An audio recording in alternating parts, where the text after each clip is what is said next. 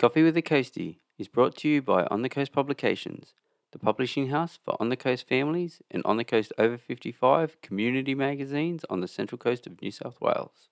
Welcome to Coffee with the Coastie. Today we have the pleasure of sitting down and chatting with country music singer and Central Coast local Courtney Keil. Courtney has been singing since she was 9 and in 2020, in the midst of it all, released her first single, I Just Want to Hold You, which secured number 15 in the Music Network Country Hot 50.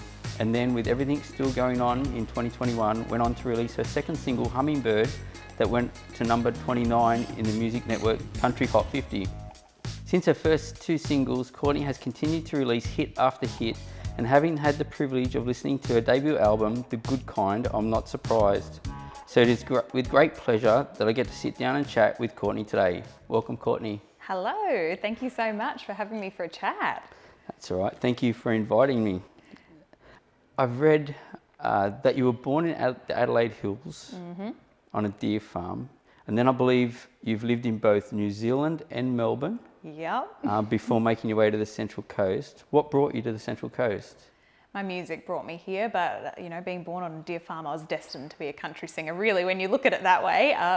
But music, I've been lucky to live in Melbourne, which was beautiful, Auckland when I was really little, but it was really when I came up to the Central Coast for the first time in early 2016, I think it was, that I fell in love with it and knew that it was such an incredible place for music, especially country music, that I thought, maybe I'll live here one day. And, it took me a few years, but here I am now. That's cool.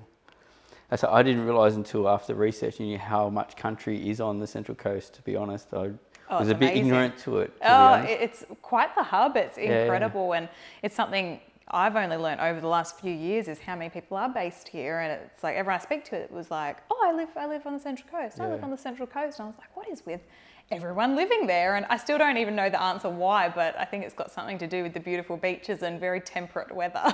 Yeah. It's cool. As mentioned in the intro, you released your first single, I Just Want to Hold You, at a time in 2020 when things weren't exactly normal and all our borders were closed. Some may have even thought that creating a musical collaboration wasn't possible. Yet you did it, nearly everything remotely from each other. What was the inspiration to push through and make a song come together in that time? Well, it was challenging, and probably the biggest thing is I quit my full-time job in February 2020 to go full-time into music in 2020, and I didn't really have a choice. So when the pandemic hit, I was meant to be heading to Nashville to do some recording and writing and things like that, and that trip got cancelled 48 hours before getting on the plane, and within a week we were then in lockdown. So it was a bit of a rocky start to what was going to be my music year, but really after the dust settled on all of that, I went, I've got to do it either way. That was the goal for the year, so get on with it. And thankfully I had incredible people around me to support me through that and encourage me to keep going. I've been working with Central Coast native Rod McCormack, my producer, for the last few years, and he just said, okay, well, we'll just get on with it. Let's do it. We'll just do it on Zoom. We'll still work with everyone. We'll make it work, basically. And then we didn't really look back after that. We just rolled with it. Yeah. So it's interesting how you got pushed into it, basically, like quitting in February and there's no turning back. I think it's really the only way to do something sometimes. It's, they say burn the boat. Yep, rip the Band-Aid off. Yeah, wow. Looking back at this time on your Instagram, you created a post that captioned 3 things people have said to me as a musician during the pandemic. Apart from it being a very positive and good vibes clip, one of your answers was, people need music now more than ever. I wondered, was it that thought that helped inspire the release of the second single, Hummingbirds? Yes, absolutely. I think Hummingbird came at a really important time with everything being so negative in the world, and the news was always, something bad happening, that when we did a bunch of writing during 2020, we started writing Hummingbird, and I didn't really like the song at first. It's really funny. It's one of those songs that we were writing it and I went, it's a bit too cheery and chirpy. Like I'd kind of hear it and think, oh, I picture Snow White with, the seven dwarfs and birds chirping around. It's very positive, which was very negative at the time, of course. But once we finished the song and I got to start recording it, we kind of did a little demo of it. I went, oh, actually, maybe I do like it. And maybe that's the whole point of this song, is to get people to look at the good, focus on the positives, and I guess spread love around when at that time people were separated from loved ones. There's all sorts of bad stuff going on. So it was very timely, and as much as a reminder for everyone, a reminder for me as well. That's right, because I think I read somewhere that acoustically you didn't like it, but then when you heard Rod put everything over the top, I changed it. It did, and that's one of the cool things about when you get in the studio. It can completely change the song. Yeah. It can sound so different in your work tape to where you finish with it. So I think as well, it was a good reminder for me to keep an open mind, that when you write a song, that doesn't mean that's how it's going to end up. Yeah. It's funny to admit that I didn't really like one of my songs that I ended up releasing, but it's the truth. And there was almost, I don't remember seeing, was there any hummingbirds in with the clouds in the video? Yes, we did have a little hummingbird edited into the clip as well, just to, keep it fun and light. It looked like a fun clip to do. Oh, it was so much fun. I've got to work with another Central Coast local, Duncan Toombs, who's such an incredible videographer, 7-time Golden Guitar winner for his music videos, musician, and he basically comes up with the craziest ideas. Whenever I do a video with him, it's like, I'm picturing you sitting in the clouds. And I'm like, okay, how do we do that? And he's like, I don't know, but I'll work it out. He's the type of guy, he gets an idea, he runs with it, and it always is really special. Well, I remember seeing that. It was cardboard cut out in the middle. Yeah, cardboard cut out. Then we had all this from Spotlight, got all this foamy, pillow stuffing, basically what you use, to stuff a pillow. Had all that, put around me. He painted a whole backdrop blue. It was really incredible, the work he put into it. And I went, oh my gosh, I see it now. Because at first I was like, I don't know how this is going to work, but it's interesting that the different creatives together, like so someone like yourself with music and maybe, but then someone else that has the other creative mind that is video and that side of it. Oh, and he is such the visionary. He will see it. He will think of an idea. Another one of my videos, he's like, oh, I'm thinking we put a piano in a forest. And I'm like, oh, I would have never come up with that idea. Is that always first? That was Where Does All the Love Go? So we dragged a piano that he found on Facebook Marketplace for free and dragged it into the middle of a little forest and filmed in there. So he always has something incredible, and I'm not as much the visionary when it comes to that side of things. I'm like, oh, I'll work out what I wear and things like that, but the actual set and storyline, I'm like, I would rather you do it because you are the expert. I'll do my thing, I'll do my music, you do the stuff that you're good at. I'd rather let him run with it because it's something I wouldn't come up with. Yeah. And it's just fun. It's fun seeing, other creatives get to really tap into that side of them. It would be fun working with someone like that. Yeah, definitely. After watching your music video, I Just Want to Hold You, it's not completely surprising that your career has taken off since then.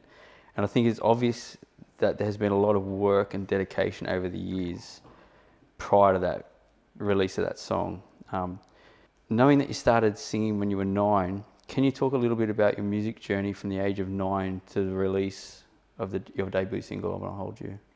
It was a long journey. It's quite a lot of time between, and I didn't intend for it to really take that long to release my first single, but I grew up loving music, and from a very early age knew I wanted to be a singer. There was never a doubt in my mind. It was like, as a kid, I was like, I'm going to be a singer. It was just, I knew that that's where I was going to head. It was just more a matter of how and when and making it all fall into place. But I spent a lot of time in my teenage years developing my songwriting, skills and things like that, and trying to work out, I guess, where I fit in music as well. At first, I was very pop focused. I loved Katy Perry and that kind of early mid 2000s of pop music. And for a long time, I thought that was the direction I was going to head. But I very quickly in my mid-teens fell in love with country even more than I already was. I listened to a lot of country growing up and things like that. So it was never foreign, but I just hadn't really thought about pursuing it myself until, I had some friends that were like, you sound pretty country when you sing, and I was like, oh, yeah, I guess so. And once I started writing more, it was very evident that my songs were very country tailored, very, story focused and things like that. That, I then had to kind of find my way through, work with the right, songwriters and producers to then find my sound, and hence why it took so long to finally get a single out, fast forward ahead to 2020. Yeah. So at what age do you reckon you were when you actually went, no, country's actually my thing? Probably I would have been maybe about 16, I'd say. I grew up listening to country. I went on horse riding camps as a kid. Yeah. My dad's mum was a country singer in South Australia back in the 1950s. So it's always been around me. It just, I think I probably sounded country before that and my songs, but I just had never really put two and two together. Yeah. So, but it wasn't until I was about 16 that I really started embracing it more.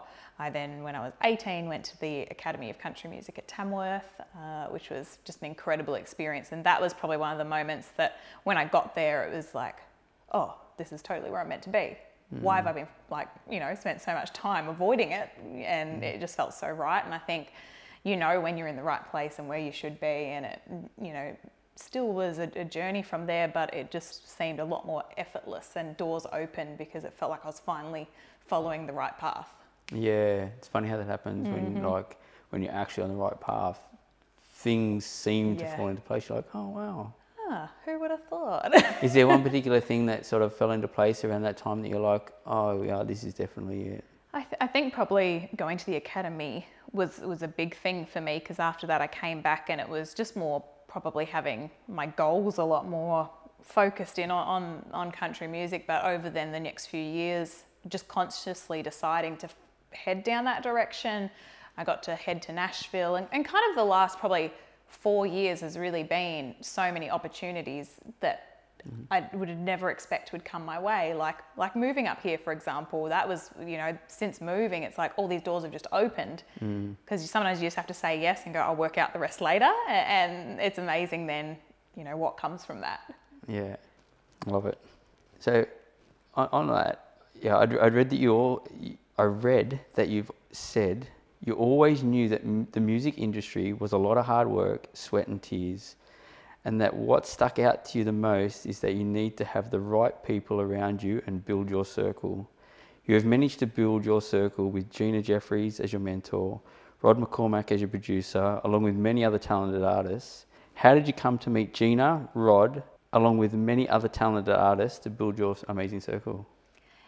Once again, being at the right place, the right time, and just these moments that you don't expect. I was working with an awesome couple in Melbourne who are a producer and songwriter duo, and I went over to Nashville in 2019, and the wife, who was a songwriter I'd been working with, she came over for the trip as well, and she goes, oh, I've met some really great friends, I need to introduce you to them, you should do some work with them because they're very country. And we got to Nashville, and Rod happened to be in Nashville at the same time as us, which was first of strange coincidences, shall we say. So I got to go meet Rod along with some of his really great friends who are now some of my co-writing buddies, Templeton Thompson and Sam Gay. They're the loveliest people. They live in Nashville.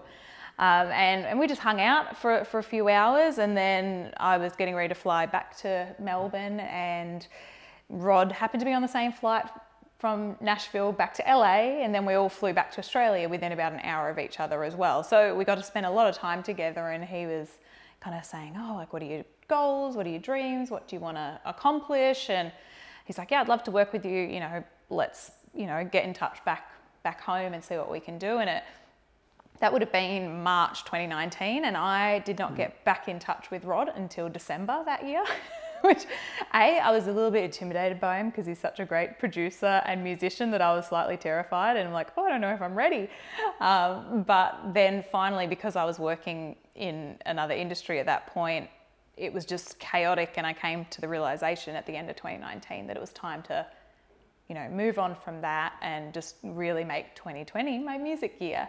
So it took a little while to, get in touch with Rod, but once I did, he, was so welcoming, invited me up here to Terrigal and got to visit his studio, which is in Erina, and that's when I met Gina for the first time, and we just clicked instantly. She's been such an incredible mentor to me the last few years, and getting to songwrite with her, just spend time together and really learn from her incredible career has just been wonderful, and she's such a dear friend now. Well, both of them really are, so it's been amazing. So what, if you didn't know Rod before you met him in Nashville, what took you to Nashville at that time? Well, that was kind of in the era of me diving right into country music and being like, I need to go to Nashville. Like Nashville's... So it was sort of as a holiday, or not really a holiday, a working... Nashville's the country place to be. Yeah. I've got to go have a look at it, you know. So I went for the first time in 2018 and saw that there was a songwriting workshop on, and I thought, oh, why not? I'll go check it out, see what it's all about in Nashville, because I've heard so much about it. I'd watched the Nashville TV series, and by that point was just like, I bet you I'm going to get there and realise this is where I'm meant to live and everything, which didn't happen. I got off the plane and was like, okay, yeah, it's an amazing place, but, you know, let's not jump the gun a little bit. But really, the 2018 trip was just an intro to Nashville, and then I decided to go back again 2019 to go back to that songwriting workshop, which was run by NSAI, which is an awesome songwriters organisation out of Nashville. And it was just really me just deciding to give it a crack, you know, try something new. And if I didn't go, I would have met Rod at some point, but it's all those little things that line up. And that was just one of those special moments to think now, quite a few years on, it's been an incredible journey.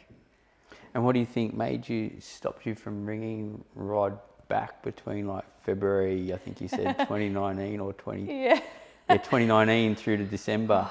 It was just, I was so stressed in my other job. I was working in motorsport, which I loved, absolutely loved it, but it was stressful and high workload to the point that, you know, I was not doing as much music as I wanted to be, which I just didn't feel like I'd done enough work to then call Rod and say, I'm ready to record. You know, it was one of those things that I thought, oh, okay, that's not now. And then finally, by the time I got to the end of that year, I went, no, this is ridiculous. Your music's your number one. It's time to get back to that, you know, and kind of bring the goalposts back to where you're actually aiming for.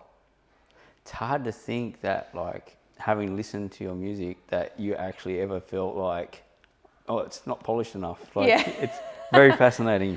A lot of that is Rod's magic. A lot of that's Rod's magic. He's an incredible producer, but also he's spent a lot of time with me to really develop how I want to sound as an artist and pull in all the influences I love. I especially have connected to 90s country, like growing up listening to Shania Twain and Faith Hill and people like that.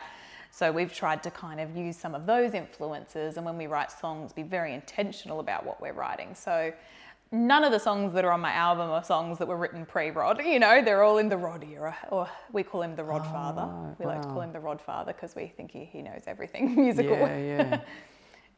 Oh, wow. Well, hopefully we get to hear one day, one of the pre-Rod era songs. Oh, I don't know. We'll get Rod to polish it up, maybe, if that's how you feel it needs. Some songs I think are meant to stay in the drawer. Once they're written, they get put in a drawer and you don't look at them again. Yeah. That's cool. From your experience, what would be one piece of advice to others that are seeking to find and build their own support network? I think start small. You know, it's quite often people that are already around you, you know, whether it's family members. I've been lucky to have parents that have been super encouraging of my music. You're always going to have the people that are your friends or your family. They're a biased person to have in your corner. You know, they're always going to love you. You need those people that are going to support you and love you no matter what you do.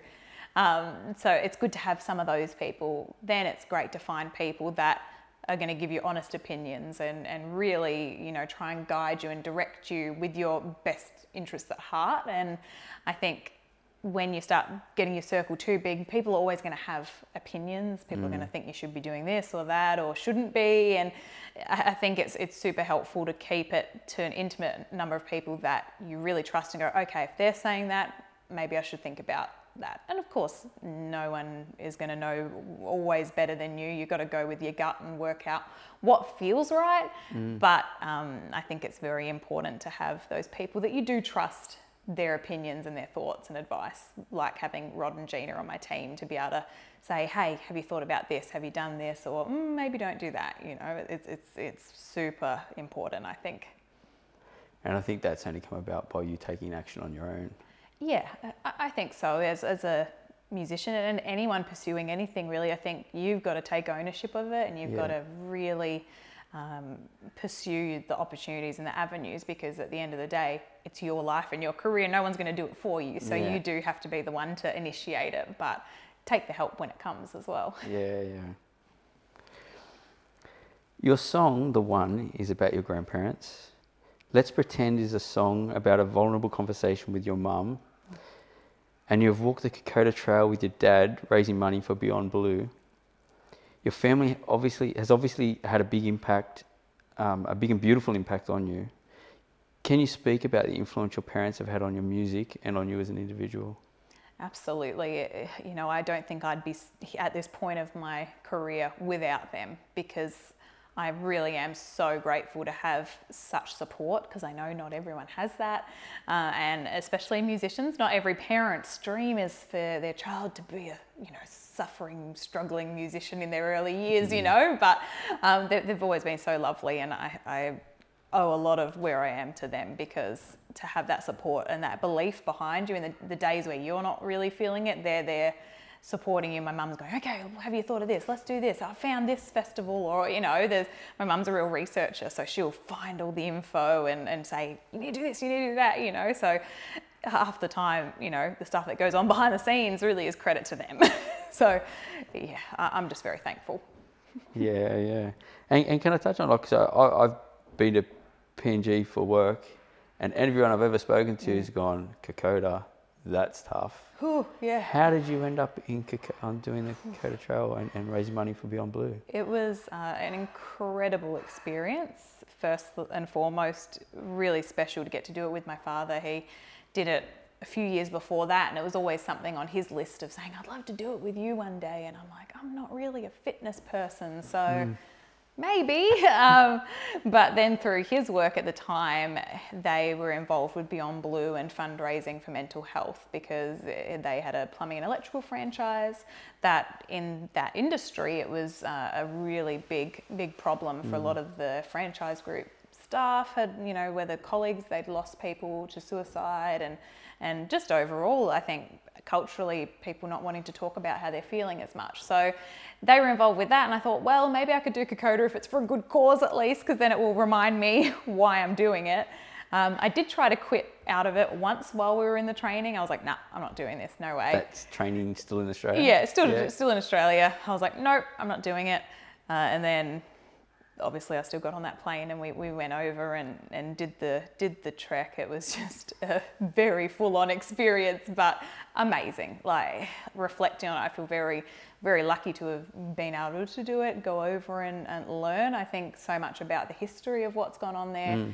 And at the same time, while I'm struggling and having a bit of a mope around and whinging, remembering that soldiers had been through there with, bullets being fired at them, having malaria and all sorts of things. Much worse conditions. Really changes your perspective very quickly when you're having a bit of a complaint.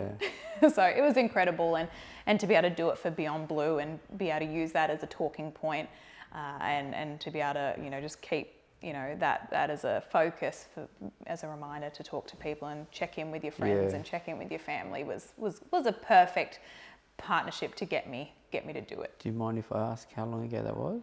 That was in 2015. All right. So it was a few years ago now, wow. You were quite young. Yeah, I think I was 17 maybe at the time. So it was a lot to experience. Take on at 17, Yeah. And I'm not a hiker. I'm really not. So it was quite. Well done, Dad. Dad got me through it, and he was. He did so well. Yeah. But it was so special to do it with him as well. To do it as a father-daughter duo was pretty cool.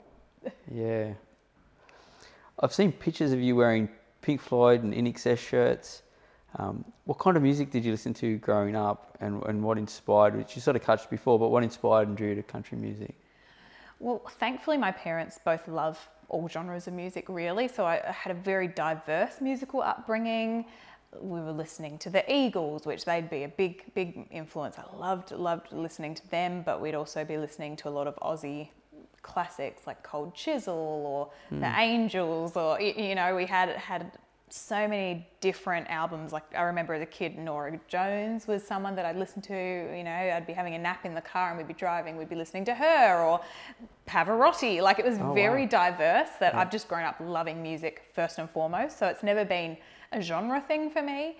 But then obviously, as mentioned before, Shania Twain, her prime era was kind of when I was growing up. So for her to be someone that really has influenced me is without a doubt. She's just incredible. And I got to see her live a few years ago, and it was like one of those full circle moments of being like, oh my gosh, it's the Shania Twain. So I'm very lucky that I have a love for music that I can just try and draw on things from all over the place. Oh, I should mention Fleetwood Mac, obviously. They were one of the biggest influences, and albums that I've absolutely worn out. Rumours was incredible, so still do wear it out. Yeah, well, with any luck, there'll be a Shania Twain, Courtney. That'd be good. That's Imagine that. pretty Well, cool. Let's put it out there. Let's put it out You there. got to speak things out. Yep, absolutely. You do have to speak things out. When you're writing songs, do you write both lyrics and melody? And can you tell me about your songwriting process and if it's changed over the years? It's definitely developed a lot over the years. I think early on I'd kind of just write the music, or I'd just write the melody, or one at a time. But now I think that I've found how they go hand in hand. I find I naturally am drawn a bit more towards the melody. I find that's like I'll be humming and that's where the ideas might stem from. But I really love co-writing, and that's where I've found a lot of really great growth for me, is watching other people write and seeing their approach and their ideas, how they come about. So if anything, that's probably my favourite way to write, is with other people. I still enjoy writing on my own, but it's something that is really cool when you're in a writing room or on Zoom, as now pretty much all my songwriting sessions are on Zoom these days.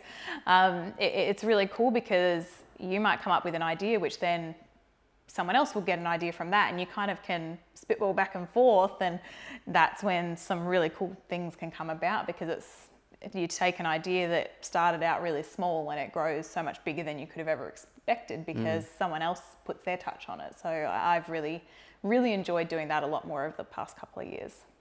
And how does that work in that environment? Like obviously with the melody and the lyrics, and does someone just throw out a tune and then someone will throw out a few more words, and then is it sort of just bounce around like that? Yeah, absolutely. When writing with Rod, my producer, he is such an incredible musician, so he will always have his guitar there. So he might have a little guitar riff that he's come up with, or some chords or something that will kind of start things rolling. Because I think as well it's nice to have a little bit of a idea of the direction of the song, of what do you want it to be fast, do you want it to be slow, is it a happy feel or a sad feel, and things like that. So it is handy when you've got someone there that's either playing a bit of something to get things rolling, but then other times you might just come in and say, I have this lyric idea, I've written these verses down, or I had this chorus idea, what do you think? And so often it all just comes from conversations you're talking about and going, oh, it's a bit like when that happens, or oh, one time this happened to me, and then you go, oh, that's a really good idea, let's go down that path. And it ends up being a bit of a rabbit hole. You go down, then you go off another way, and sometimes you come back to where you were in the first place, other times you end up miles away from the first idea. So it's quite cool, but you just have to be open and let what's meant to happen.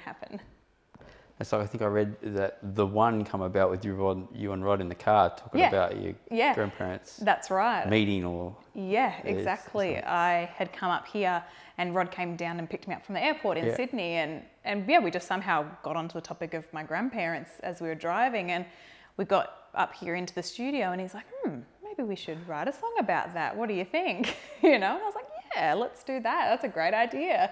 And really, a lot of songs start that way, just from, chatting. So if you put the lyrics, say that in that instance, right? So there's a concept and the lyrics. Where do you decide on the beat and the melody for something like that? Because I'm assuming. Yeah, it can be tricky. Sometimes you just go, that feels like it's going to be Yeah, this or not. But sometimes what I like to do is if there's a song I really love at the time, or, you know, when making an album, you might go, oh, I need something that kind of feels like this. You'll listen to another song and go, this tempo, or I really love the guitar feel in that. And that quite often is what we'll do. When you start writing a song, you'll go, okay, we want it to kind of feel like that. Yeah. So keep that in mind when you're writing, you know. So it's really good to look at what other people do, not in any way as a copying way or anything. It's how it makes you feel. Yeah, like it's that feeling, you listen to it and kind of go, okay, that's the idea. We want to accomplish that type of feel. Yeah. And, you know, one of my songs, Little Heartbreak, we kind of used a song by Leanne Womack from the 90s called Man with 18 Wheels, and it's a really cool classic country song that I just loved, like the really roaring guitar, and I was like, I need a song like that. You know. So we kind of use that as the idea and bass to then go, okay, we want it to sound really classic country, lots of guitar and things like that. So it's good to have reference tracks. There you go. Cool. You posted a photo showing you at 16, captioned, 16-year-old me would be so amazed at how many cool things have happened in the next 9 years. What's the coolest thing that has happened since that photo? Oh, wow, that's a tricky question. Probably give us a couple then. It doesn't have to be one. I didn't want to make you have to talk for ages, so I said one, but you know. Well, the overarching thing would probably just be the fact that I actually am living my dream and being, you know, completely in music. You know, I think that's the biggest thing that is really great to think that back at 16, I was hoping that, you know, I'd get there and be doing music full time and, you know, getting to tour and record.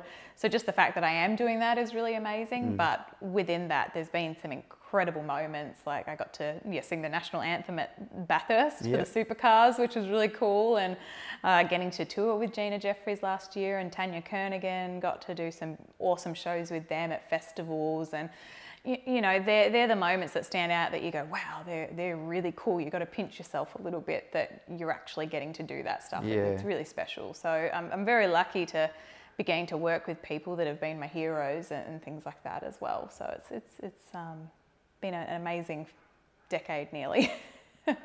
Yeah, I reckon.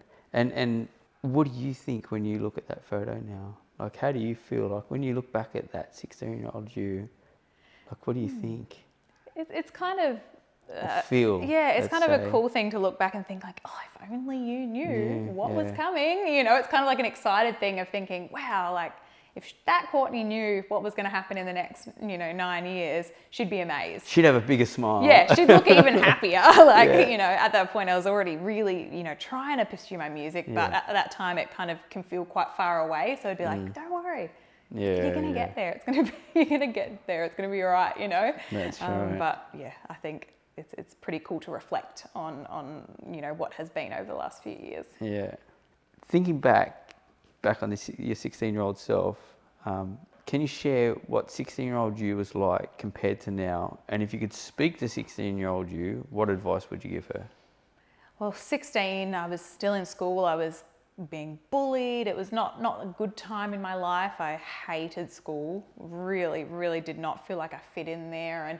And mainly because I knew I wanted to pursue music. I knew I wanted to sing, and I was like, I've already outgrown school. Like, what am I doing here when I already know what I want to do? And girls can be not very nice in your teen years. It was a very, you know, challenging time, but thankfully I had my music to do outside of school. So I had my, you know, safe place to do the things that I love. So really, you know, the advice I'd say is just keep going. Like, if I could go back and tell myself, it'd be like, don't worry about all the stuff that's going on. Don't worry about all the rubbish at school. It's all short-term stuff in the scheme of things, you know.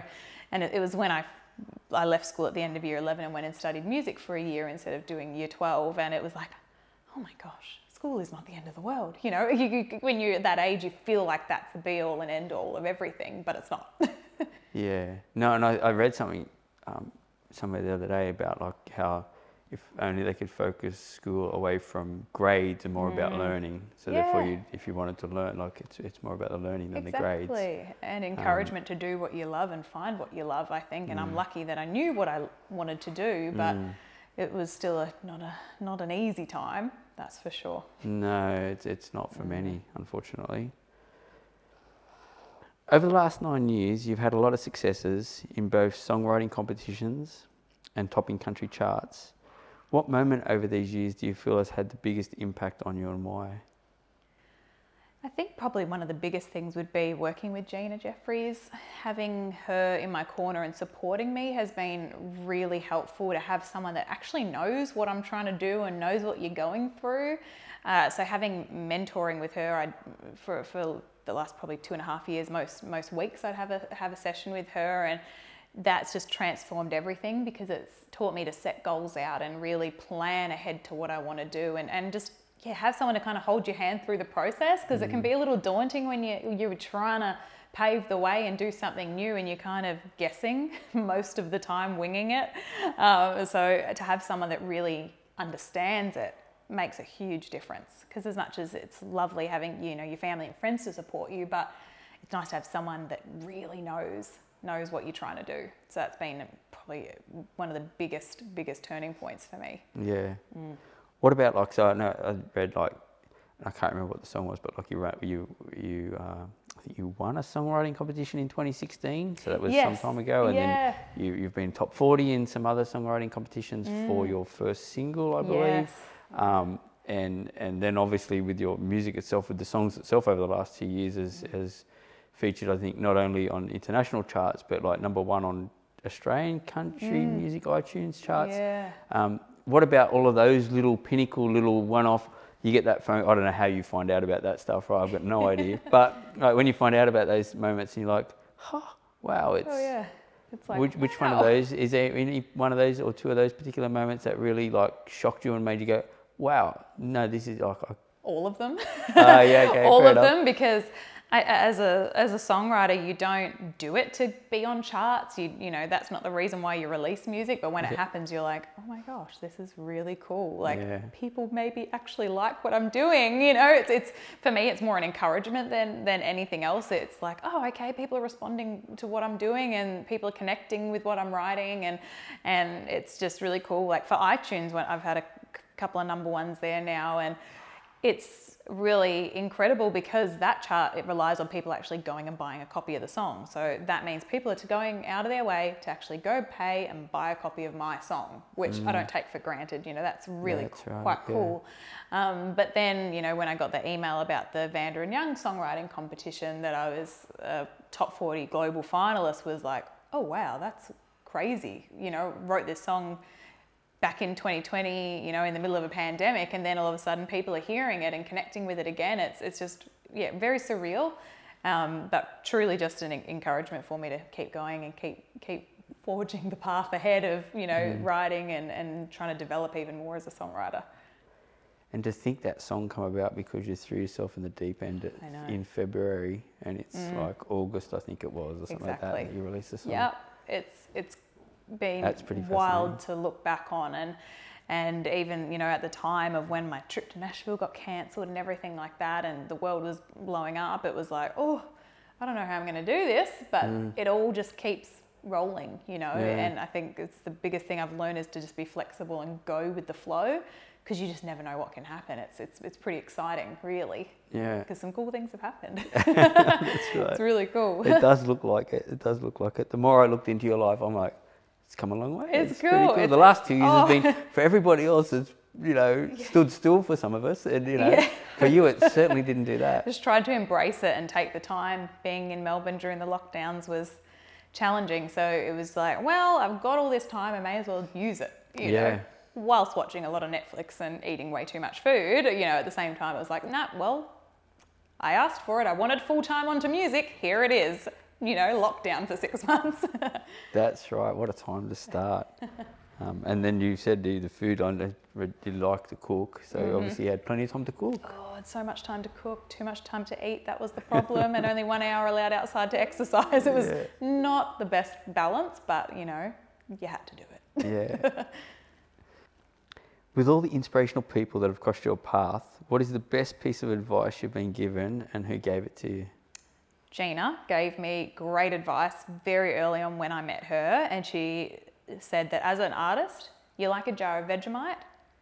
Some people like Vegemite, some people don't like Vegemite, and that's just part of life, and it was just something like, you know, as a writer, not everyone's going to love your song. They're not going to love you. That's just part of it. But a lot of people love Vegemite as well. Some people like it a lot and lather it on. Some people only have a little bit and that's enough. And it's a bit like that with country music. Not everyone's going to want to listen to every single song, you know, in their iTunes or Spotify library is going to be country. Yeah. But if there's a little slither in there, you know, try and make sure it's you. So you'll have to take your jar of Vegemite to Nashville. I think so. Get everyone liking Vegemite. Everyone have some. Absolutely, I can't look at Vegemite the same now. Yeah, that's right.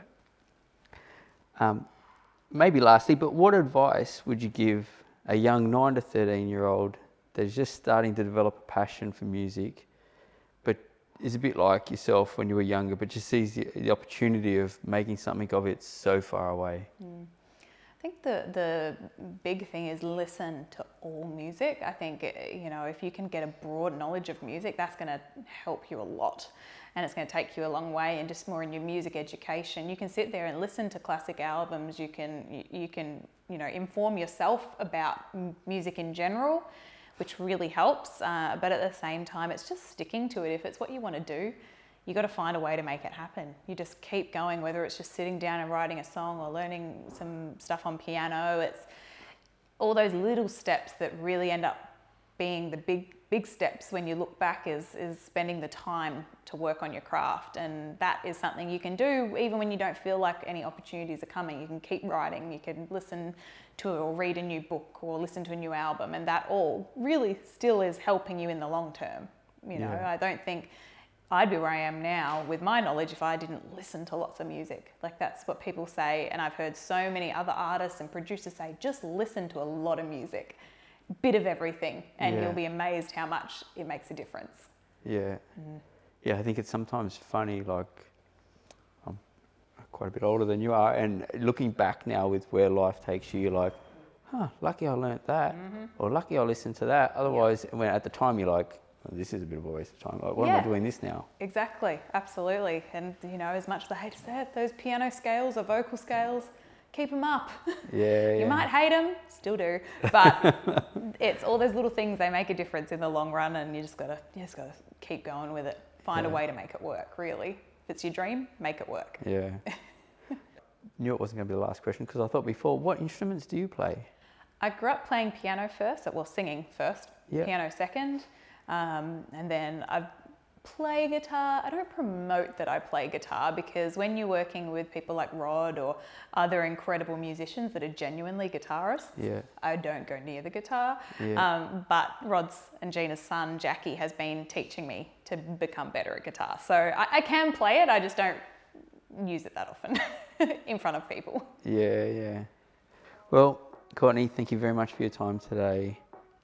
If there was anything else you wanted to share about yourself, by all means. If not, I just really look forward to seeing your debut album, The Good Kind, out in the world. As I said before, I've been lucky enough to listen to it, and it's very good. If anyone would like to see or hear more of Courtney, go to courtneykeil.com or simply search Courtney Keil online, and that's Keil. Yes, it's a doozy. Because I know, I was like, that doesn't pronounce how Nope, it doesn't. It's German. It's old school German. It's a tricky one. I thought about changing the spelling or my stage name, and nothing felt right. And I was like, well, hopefully over time people just know. Oh, look, if you search Courtney Keil, there's only one of you. Exactly. There's no multiple Courtney Keils online. Nope. All right, thanks, Courtney. Thank you so much. I really appreciate it. Coffee with the Coastie is brought to you by On the Coast Publications, the publishing house for On the Coast families and On the Coast over 55 community magazines on the central coast of New South Wales.